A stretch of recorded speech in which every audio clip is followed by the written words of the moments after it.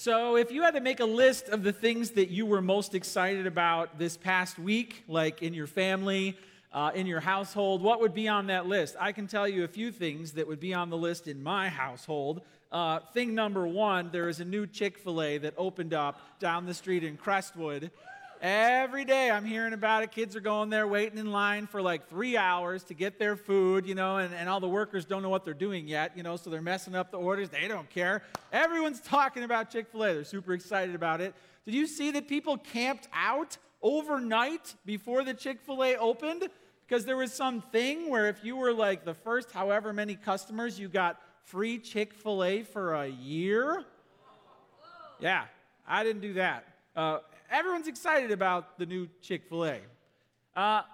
Also, my kids are really excited about the new Disney Plus streaming app that's out. Disney Plus, Dad's like, why do we need one more streaming thing? And then Dad finds out all the Marvel movies are on the Disney Plus streaming service. And so we're in. And I got to know my way around the new Disney Plus this past week, too. So lots of excitement about Chick-fil-A, lots of excitement about Disney Plus. You can tell when people are really excited about something because they talk about it. They're always going there. They're investing time and energy in that. And my question for us today is, how do we get excited about church? If people were like, what are you really excited about? How does it get to the point where we can truly say, I'm excited about church? And can you imagine the looks you would get if, you told people at work tomorrow morning, what I'm really excited about? And they're like, what, Chick-fil-A? No, church. Can you imagine just saying that and then even really meaning it? It's really hard today to be excited about church. There's a variety of reasons. Perhaps it's because of our background with the church. Perhaps it's because of struggles that we're going through that are clamoring for our attention. Maybe it's because there's just so much disappointment there. As a whole, the evangelical church in the United States is on trial. There's just all of these things that are complicating our image of the church. But God wants us to be excited about the church. One of the ways He helps us to get there is He includes the book of Hebrews in the Bible. The book of Hebrews is written to people who aren't excited about the church anymore. People who aren't excited about the church. And it's a pastor writing a sermon to people who are feeling spiritually lethargic. They're not growing, even though they've been in the church for years. They're still struggling with the basic beliefs and behaviors that are outlined in the gospel. They're discouraged, and they're frankly tempted to walk away. The audience in the book of Hebrews would say it's becoming harder and harder to be a Christian in their daily life. And they needed reassurance that following Jesus is worth it. And I know there's a lot of people in this room who are like, amen, that's me. How did God know that that's what I need to hear? I want you to be excited about becoming a strong, healthy person of faith. And I want you to be excited about becoming in your home a strong, healthy family of faith. And then I want that to become something that leads you to be excited about building a strong, healthy community of faith in your church. And the book of Hebrews is going to help us see how to do that today. The sermon is called Striving for Strength, Peace, and Holiness. This is the way toward that. Let's pray and then we'll get into the word together. Father, thank you that you don't just include books of the Bible that are filled with theology or history or poetry, that those are all great. But you include books of the Bible that are just aimed at encouraging people who are weary, aimed at challenging them and warning them. And thank you that the book of Hebrews was written by a pastor to a congregation, Lord, to lift up their spirits and lift up their eyes. And I pray that that's what it would accomplish in our hearts today. We invite you to help us to get fired up about the church and about our faith. And we pray this in your name. Amen. We're going to Hebrews 12, verse 12. Hebrews 12, verse 12, you can go ahead and turn there. And in Hebrews 12, we are continuing on from something that I preached a few weeks ago. A few weeks ago, the sermon was about not growing weary when we're disciplined by the Lord, when we're corrected by the Lord. And the series is called Distinctives of Anchor Church. And we're talking right now about our distinctive of walking with Christ. Our 3 W's are worship, walk, and work. And walking with Christ involves you and Jesus moving forward. We say that's the one foot of the walk.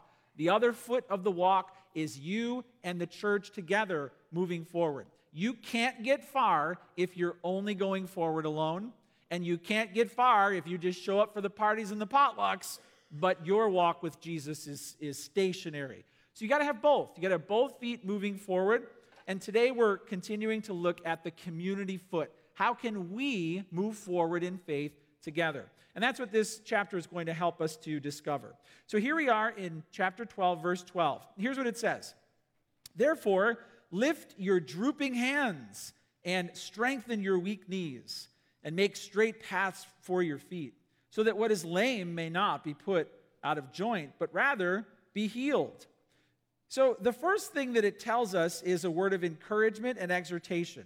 You can jot this down. Number 1, strengthen your grip on the faith. Strengthen your grip on the faith. We're drawing a few images from the book of Hebrews, and here we see a person whose hands are drooping and their knees are weak, and earlier it talks about a person who needs to hold fast. So you put all that together, and you've got someone who's holding on to an anchor that's up above in heaven, but their knees are weak, and their arms are weary, and they're about to let go.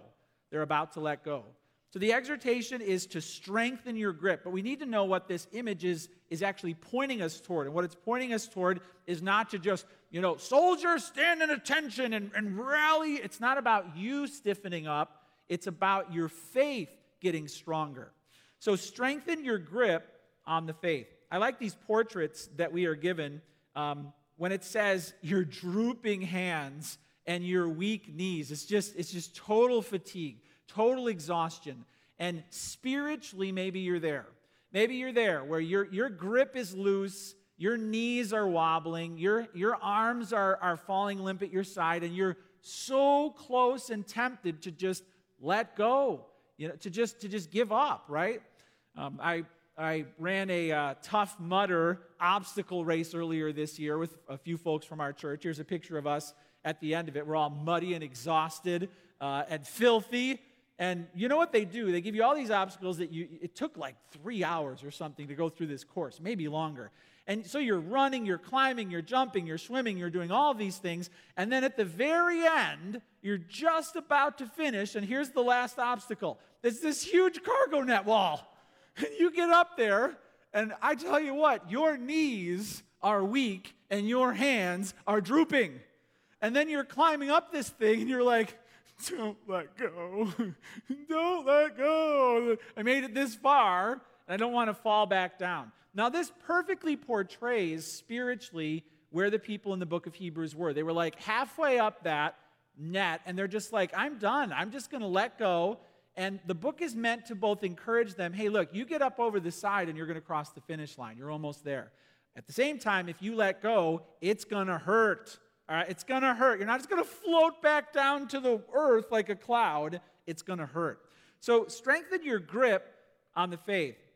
The idea in Hebrews 10:23 of someone losing their grip on the faith challenges you, if you feel like loosening up and letting go, to double down, to white knuckle, right? White knuckle. I love watching rodeo riders ride the bulls. Here's a rodeo rider, and he has a grip on that rope. I mean, imagine if he's just like, I'm going to hold on a little looser. Right? I mean, he's going to fly off, and maybe this is where you're at right now in faith. Maybe you're like, I'm holding on. I'm good with God. Life is hard, but we're together, right? Or maybe this next picture is more like where you're at in faith. You're like, I'm holding on. I'm holding on barely. I'm about to fly off. Hey, I don't know where you are spiritually, but strengthen your grip. Strengthen your grip. It says, hey, lift your drooping hands and strengthen your weak knees. Strengthen your weak knees. This comes from Isaiah 35, verses 3 to 8. So again, it's a sermon, and the preacher's referencing his Bible. Listen to what it says in Isaiah 35, verse 3. Strengthen the weak hands and make firm the feeble knees. Say to those who have an anxious heart, any of those in here? Be strong, fear not. All right, well, turn to somebody next to you and say, be strong. And turn to somebody else and say, fear not. We're supposed to say it to each other. Say to those who have an anxious heart, be strong, fear not. Why? Behold, your God will come with vengeance. With the recompense of God, he will come and save you. The passage was written to the people of God who were in exile, and God would come and get them back to their land. Maybe you need to know that. Maybe you need to know, listen, God's justice is coming. God's blessing is coming. God's answer is coming. Hold on. The question here is, what do we believe? What do we believe? It's tightening our grip on what we believe. So jot this down. Trust God's promises. Trust God's promises. The author of Hebrews is worried that the people were going to let go of what they had believed and what they had been promised, or he was worried that they had never fully grabbed on.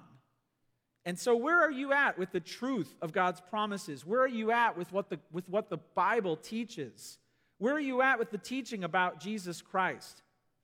It says in this chapter, see to it that no one misses the grace of God. So let me ask you this. The Bible makes a promise, many promises. It says in Romans 10:9 that if you confess with your mouth Jesus is Lord and you believe in your heart that he raised him from the dead, you will be saved.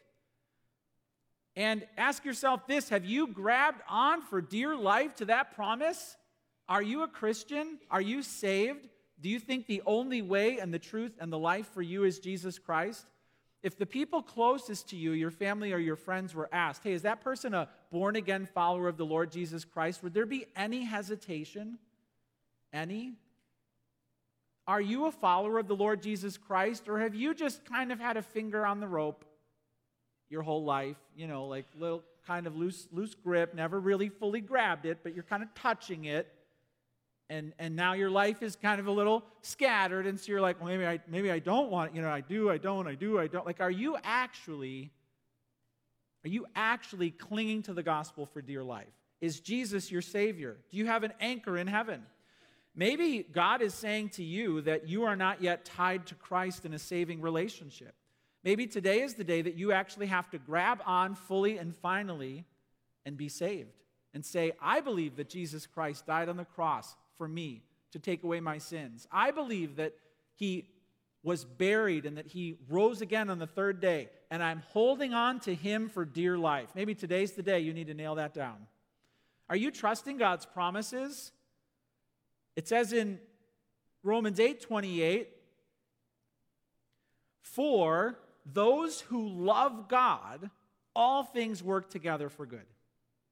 So are you saved but struggling with confidence? Are you struggling to apply the promises of God to your situation? Hey, for those who love God, all things work together for the good of those who love him. Are you clinging to that promise?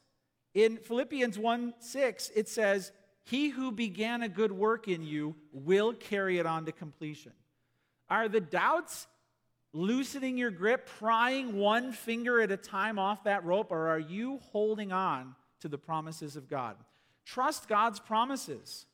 And then jot this down, trust God's warnings. Trust God's warnings. When you're tied to Christ and tempted to let go, there are warnings in the book of Hebrews. Without faith, it is impossible to please God. And if you fall away, what hope is there? You're trampling again the Son of God underfoot. There are warnings against falling away that we have to be aware of.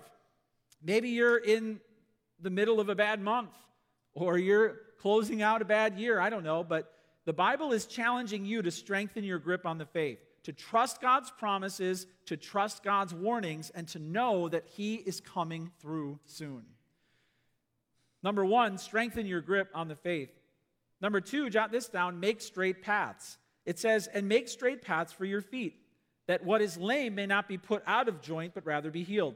In other words, if your arm is already drooping and then things can get worse and then boom, it's dislocated. That's a louder ow. And the Bible's like, look, if you're not careful, when you're weary, when you're weak, it's going to get much, much worse. And the idea of making straight paths for your feet here would be our our behaviors. So the first point is all about strengthening your grip on what you believe. And the second point is all about strengthening the way that you're behaving. So when you're weak, you might be tempted to throw out the faith in what you believe, or you might be tempted to just get off the trail, to just get off the path, to just stop doing what you know God will bless. So when it comes to making straight paths, this comes from Proverbs 4:25 to 27. The question for you is, are you spiritually disoriented and discouraged? Hey, don't compound the problem by getting off of the safe trail of God's word. I like the idea here of being tempted to go off-roading, right? Like there you are on the pavement, and then suddenly you see a way out, and it's like you go off-roading, and you're bouncing, and it's crazy, and then here's a picture of where you end up. This is a car that's just stuck in the mud. How did I get here? You stopped obeying what God has taught you to obey. Yeah, now you're miserable, and now you're stuck, and now you're going nowhere, and God doesn't want that for you. He doesn't want this season of discouragement to lead you off of the trail of His Word. He wants you to continue to follow Him even when life is hard. Now, there is a fear in the author of Hebrews that people will just get off the path and actually defect, and they will leave the faith, and they'll just destroy their lives. But there's another fear, and the other fear is that they just keep going in circles. They just keep coming back to the beginning, the basics of behavior, and they're not quite moving on to maturity. And he sees that as a big problem too. Hey, you're not going anywhere. You're just going in circles, and you're not moving on to maturity. You keep coming back to the go square, and you're not getting anywhere. And I love that thought too, that maybe you're not tempted to just totally plunge your life into darkness, but maybe you're just not getting anywhere. You're just circling, and that's a problem too. You're stagnant. Did you see the news story this week of the guy who ran into his house real quick, left his car running, and then got occupied with something in there? And an hour later, a neighbor knocked on his door and said, your car is going in circles out front? I've been watching it for an hour. And he's like, what? And she's like, yeah, and your dog's driving it. What? Here's a video. I'm not kidding. He left his dog in the car, and the dog put the car in gear, and for an hour, the car went in circles. And neighbors were watching this like, what is that guy doing? Oh, it's not a guy. It's a dog. It's a dog. And it hit a mailbox, hit a garbage can. The police had to come out there, and they're like, the dog's driving in circles. They finally ran up and somehow got into the car and saved the poor pup. But that could be like a portrait of you spiritually. Like you're just getting nowhere. You're just one big loop. Church, and then live the way I live, and then feel bad, and then church, and getting nowhere. Hey, that's not a straight path. That circular loop is not a straight path. Sin, repent, repeat. Sin, repent, repeat. That's not a straight path. Make straight paths. So how do we behave? You're going to be tempted to break off the path, and there's a few different ways that you can do it. You can just defiantly, break God's law, but there are other ways where we can be foolish. We can make some foolish choices that suddenly take us off of where God intended us to be. And so I think it is a valid question, because often when we're in a trial, when we're in a hard situation, we've got choices to make, and we're not quite sure we know which way to go, right? And so let me talk for a moment about how we know God's will. Okay, I want to stay on the straight path, but I don't know what that means. Well, here's how you know you're following God's will. You can jot this down. The first point is follow biblical commands. So if the Bible says do, you obey immediately, without delay, and continually, without interruption. If the Bible says don't, then you refuse that without delay, and you repent of it immediately if you have indulged in it. So biblical commands are pretty easy. The Bible says do it, so don't commit adultery, black and white, right? Next, how do I know God's will? Apply biblical principles. So there are broad principles that apply when the decision is actually a little more complicated. This could be in areas where the Bible gives a vast array of direct advice, like when it comes to money, debt, investing, giving, generosity. The Bible has tons to say about that.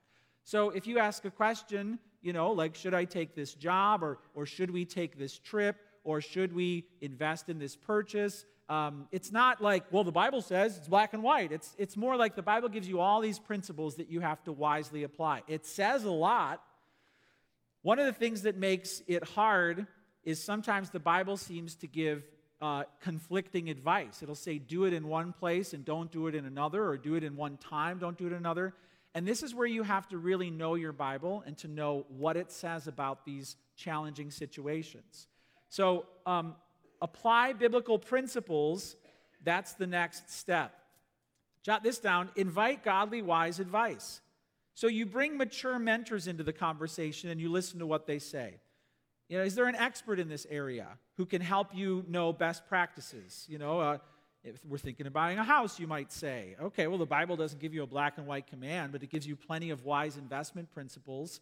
And then, well, should we buy this house? Well, it's not like heaven's going to shine a light on it, but you can talk to a realtor, you can talk to somebody, and you can get the best advice on that. Oh, well, that's on a floodplain. It's going to cost you more money. Oh, yeah, people keep rifling through that. We're not quite sure why.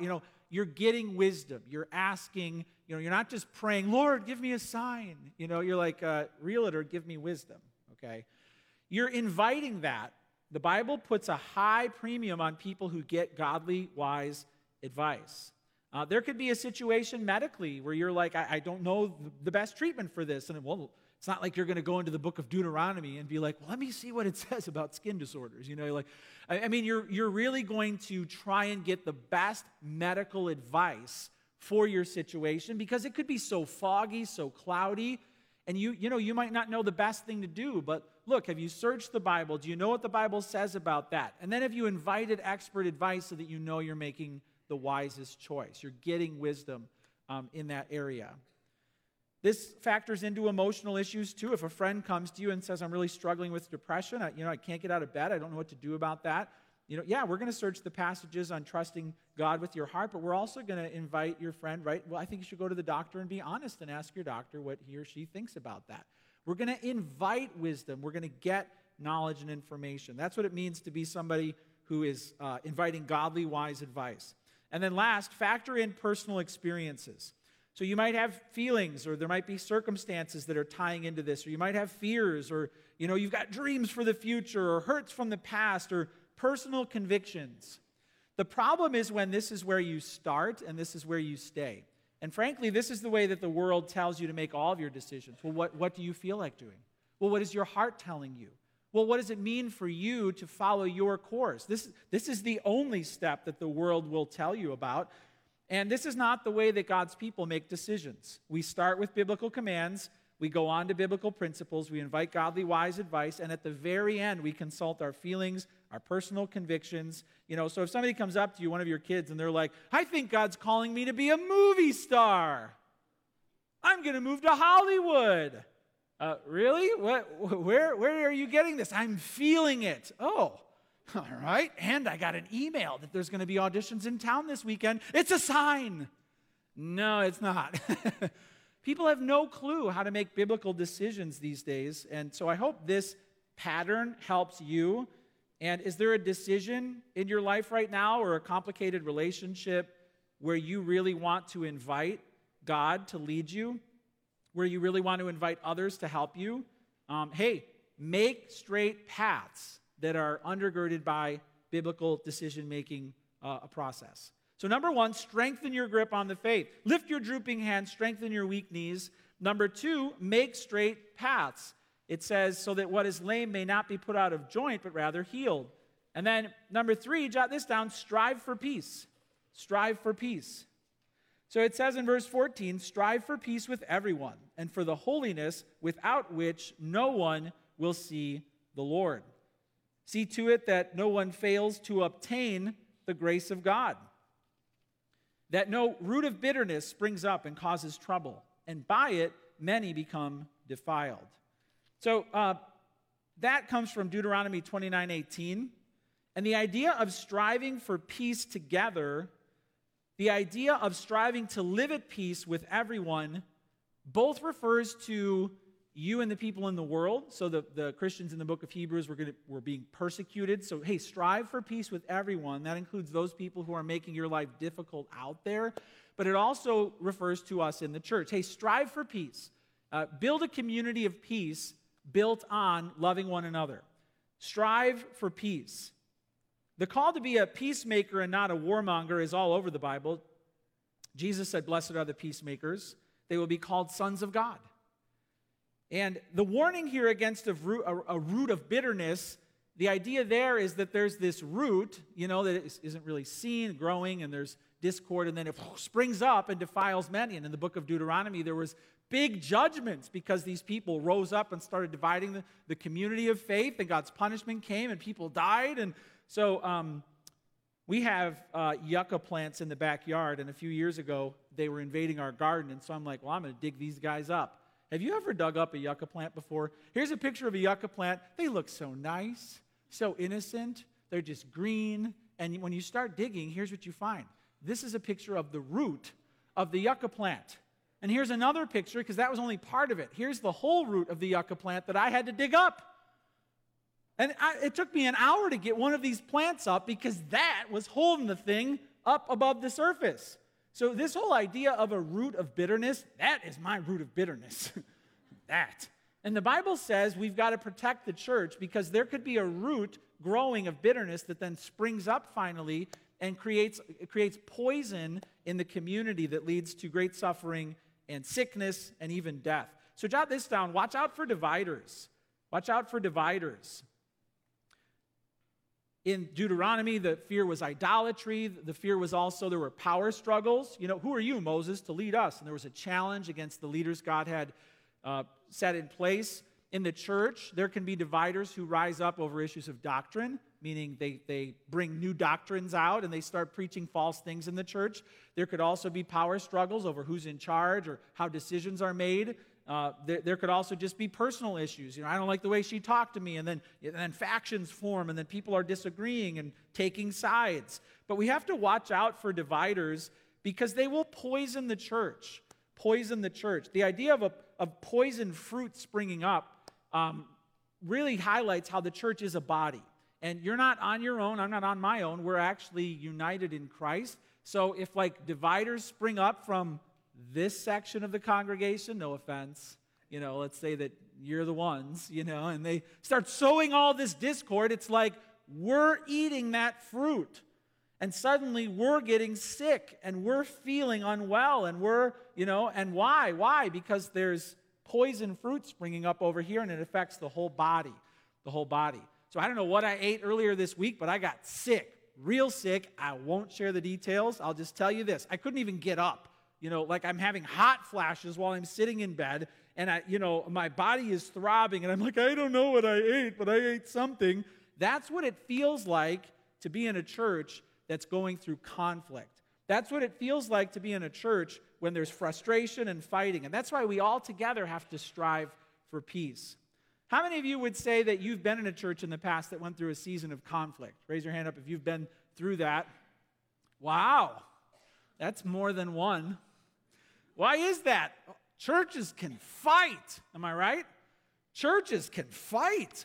I know when I started going to church in college, I was a part of a little Christian assembly in Melrose Park, and there were legendary stories in the history of this church of church fights. There was one story was of a leader and a pastor who were squabbling over the electric bill. The electric bill's too high. They start fighting over that, arguing over that, protesting over that. Got to the point where the leader was like, that light bulb on the back porch of the church is on all night long. That's got to be costing us a fortune. And then at a church meeting, they are checking the power bill to find out how much that light bulb costs the church. And then there's other times where to save money, they're turning the thermostat way down so people are shivering in church, and then so somebody turns it back up, and then somebody turns it back down, and then the guy who doesn't want it to go up and wants to save money puts a screw right in it so no one can turn it up anymore. Try it now. Just the strife, right? The strife. Conflict in that church boiled over so much that when big decisions were being made, there was a group of people who, before a big meeting, mailed out a whole packet about spiritual leadership being abusive with things highlighted for you. And I was like, oh dear, I was still a newer Christian, So Lauren and I are reading through this packet, like, what is this? And then we show up, and oh my goodness, people were storming up to the mic in this meeting, and they had brought pre-printed ballots with no votes on them that they were handing out. And I was like, what is this? Churches can fight. We planted a church out of that church, and we had some big decisions to make as a newly launched church plant in the western suburbs of Chicago. One of the decisions we had to make is to get rid of the, hold on to your hearts now, get rid of the pews and replace them with chairs. I know, it's going to take a few months for us to process this, but we had to vote on that. And so we all got together, and we had some church meetings, and there was a woman who always sat in the front. Her name was Velma. And Velma was a senior saint, and she got up during that meeting. I'm like, oh boy, here we go again. I'm like shuddering, and she goes, I like pews. She said, I don't like chairs. I don't like this vote. I'm going to vote against it. She said, but if you all vote to put chairs in this church, I'll sit in them, I'll come here, and I'll love my church. And I was like, Velma stayed in that church forever. She just passed away, I think, last year. What a peacemaker. I mean, how humble she was. She wasn't a warmonger. And I love seeing peacemakers in action. Throughout any given year, I get the chance of pastoring people, and they've got friendships that have erupted, or marriages that have exploded, or families that are in turmoil, and we'll work together, and I'll say, all right, well, sounds like this week, here's the way forward. And I've seen the people who have said, yep, and they've taken the path of peacemaking, and I've seen the people who've said nope, and they have gone off to war. And hey, I don't know if you're there, but choose the path of peacemaking. Don't choose the path of becoming a bitter root.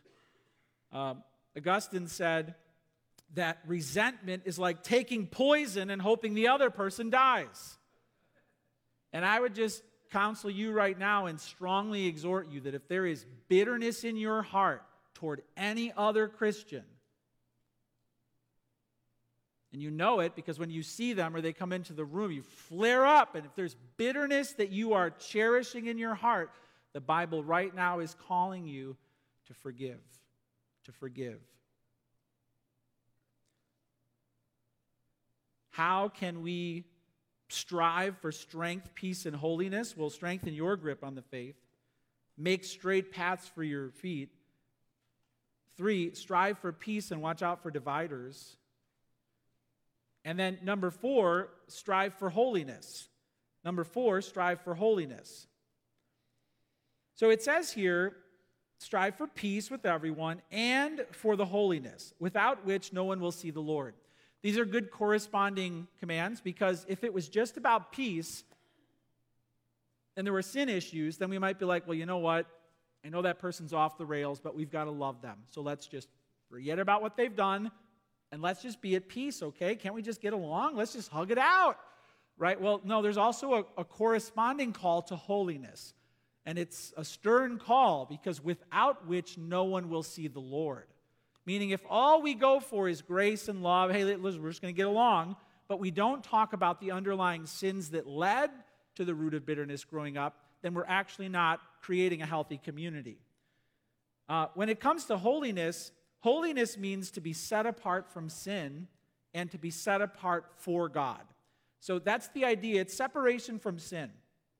In this world, you will be tempted to sin, but you have to have a decisive breakup with sin as a whole at some point in your life.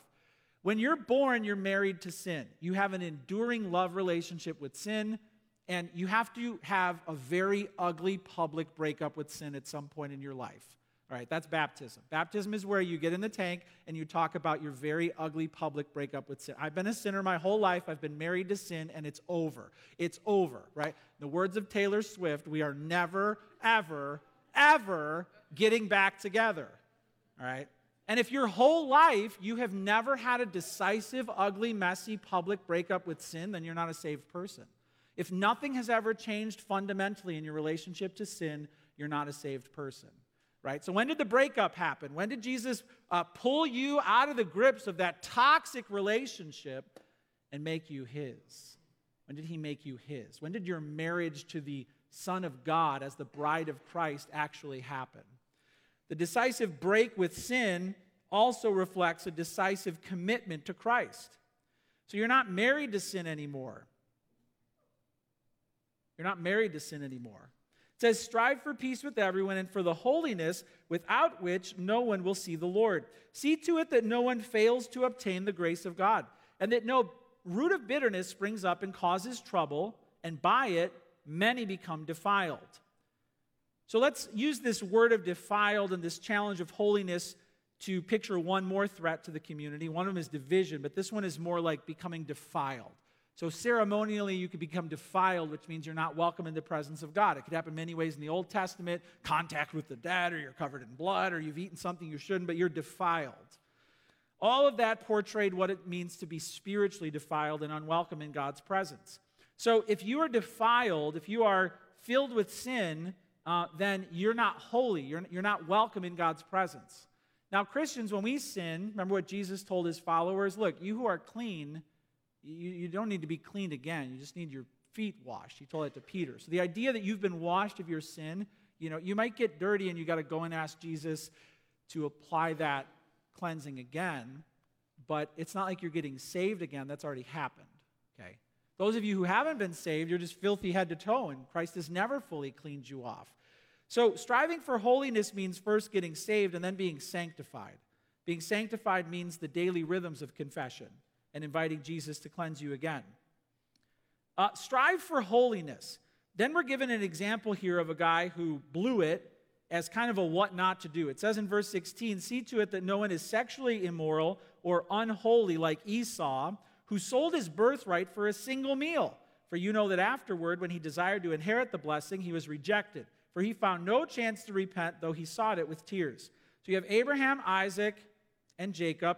Jacob and Esau were twins, right? Esau was born first, so he was entitled to the double portion of the father's blessing and inheritance. That would entitle him to the land, the possessions, but there's also the promise. God promised that through Abraham, Isaac, there would be a nation coming into the world through which the Messiah would arrive.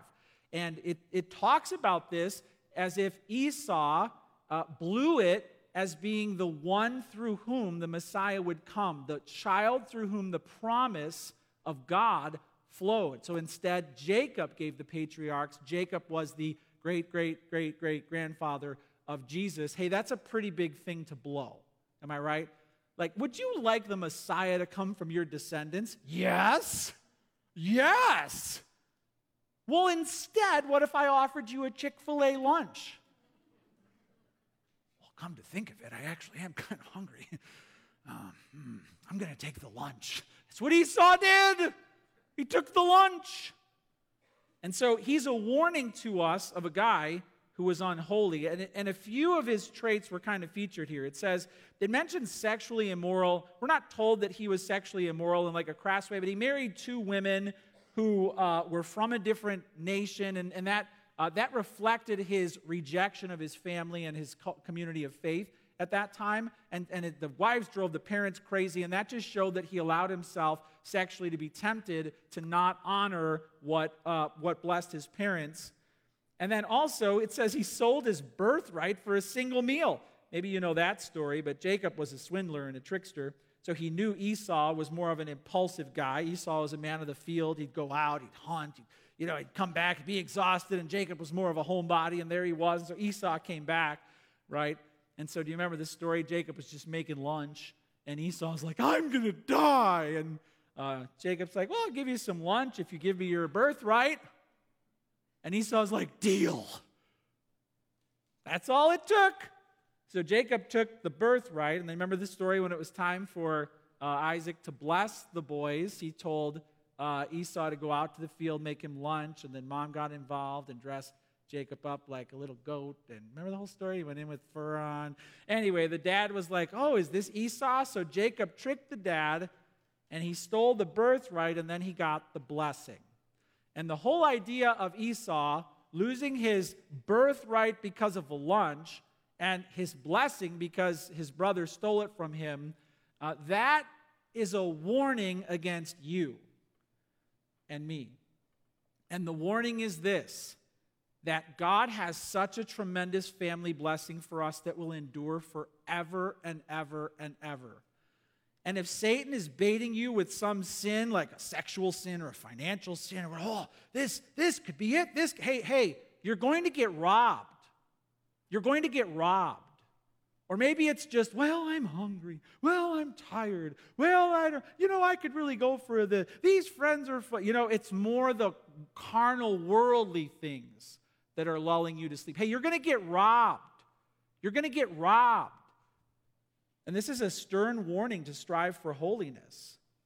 The warning includes actively defying God and enjoying the thrills of sin and expecting others to mind their own business and stop judging me, and you become deceptive and selfish and fallen and defeated. Or you just let the appetites of the body totally eclipse your birthright as a child of God. I need sleep. No more church. I need some peace and quiet. No more community. This is the worldly person who isn't sinning flagrantly, but is consumed by the distractions and desires of the earth, and the worries and cares of this life, and the routines and the rhythms of dust, laundry, bills. This person places no active value on the things of God. A lifeless drifter, spiritually dead, led about by the eyes, the stomach, the friends, off to leisure, off to folly, off to futility, and off to fire forever. Look, you can get robbed. You can get robbed actively by throwing your life into sin. You can get robbed passively by falling asleep. But jot this down. Watch out for defilers.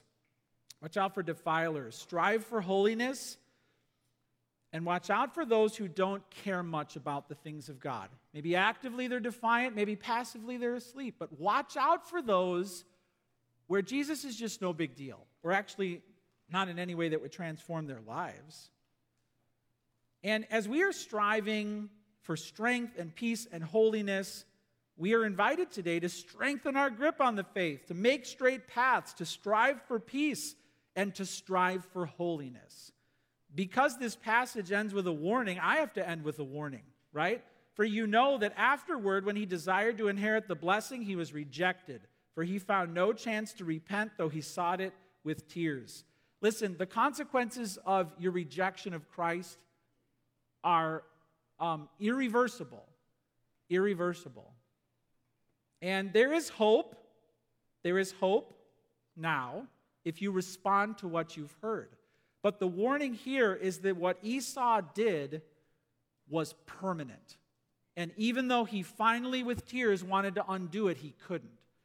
Now, that can portray that some of the decisions you're making right now in life, while you're under the gun, if you flop, if you go off to sin, if you leave the safe trail, look, God might not remove those consequences from your life. Okay? So are you willing to sit in this mess for the next 40 years? Warning, he couldn't reverse it even though he asked with tears. But this is also a portrait of someone who refuses to place any value on the inheritance of faith. Maybe you're here today and you've never actually treasured Christ as your Savior and Lord, and you've kept him at arm's length and kept a pinky on the rope but never fully grabbed it, and you're just going in circles and you've never really crossed over into the family of faith. That's Esau. That's Esau. And listen, I've got to warn you as a messenger of God that the day is coming when that opportunity is going to be taken from you forever. And you're going to be standing there with what amounts to a bowl of soup when you could have had streets of gold. And listen, at that point, there will never, ever, ever be anything you can do about it again. So I hope you heed this strong and severe warning and that you get saved today while there's still time. Put down the bowl of soup and pick up heaven's abundance. Let's pray. Father in heaven, thank you for this encouraging and challenging passage in the Word. Father, I just pray for those who are born-again followers of the Lord Jesus Christ, that they would just grab on for dear life again and again each day to the promises that you have made. No matter what their fears are telling them, no matter what others are saying, no matter what the future may hold. I just pray that you would help us to recommit ourselves to the only one who can anchor our souls for eternity.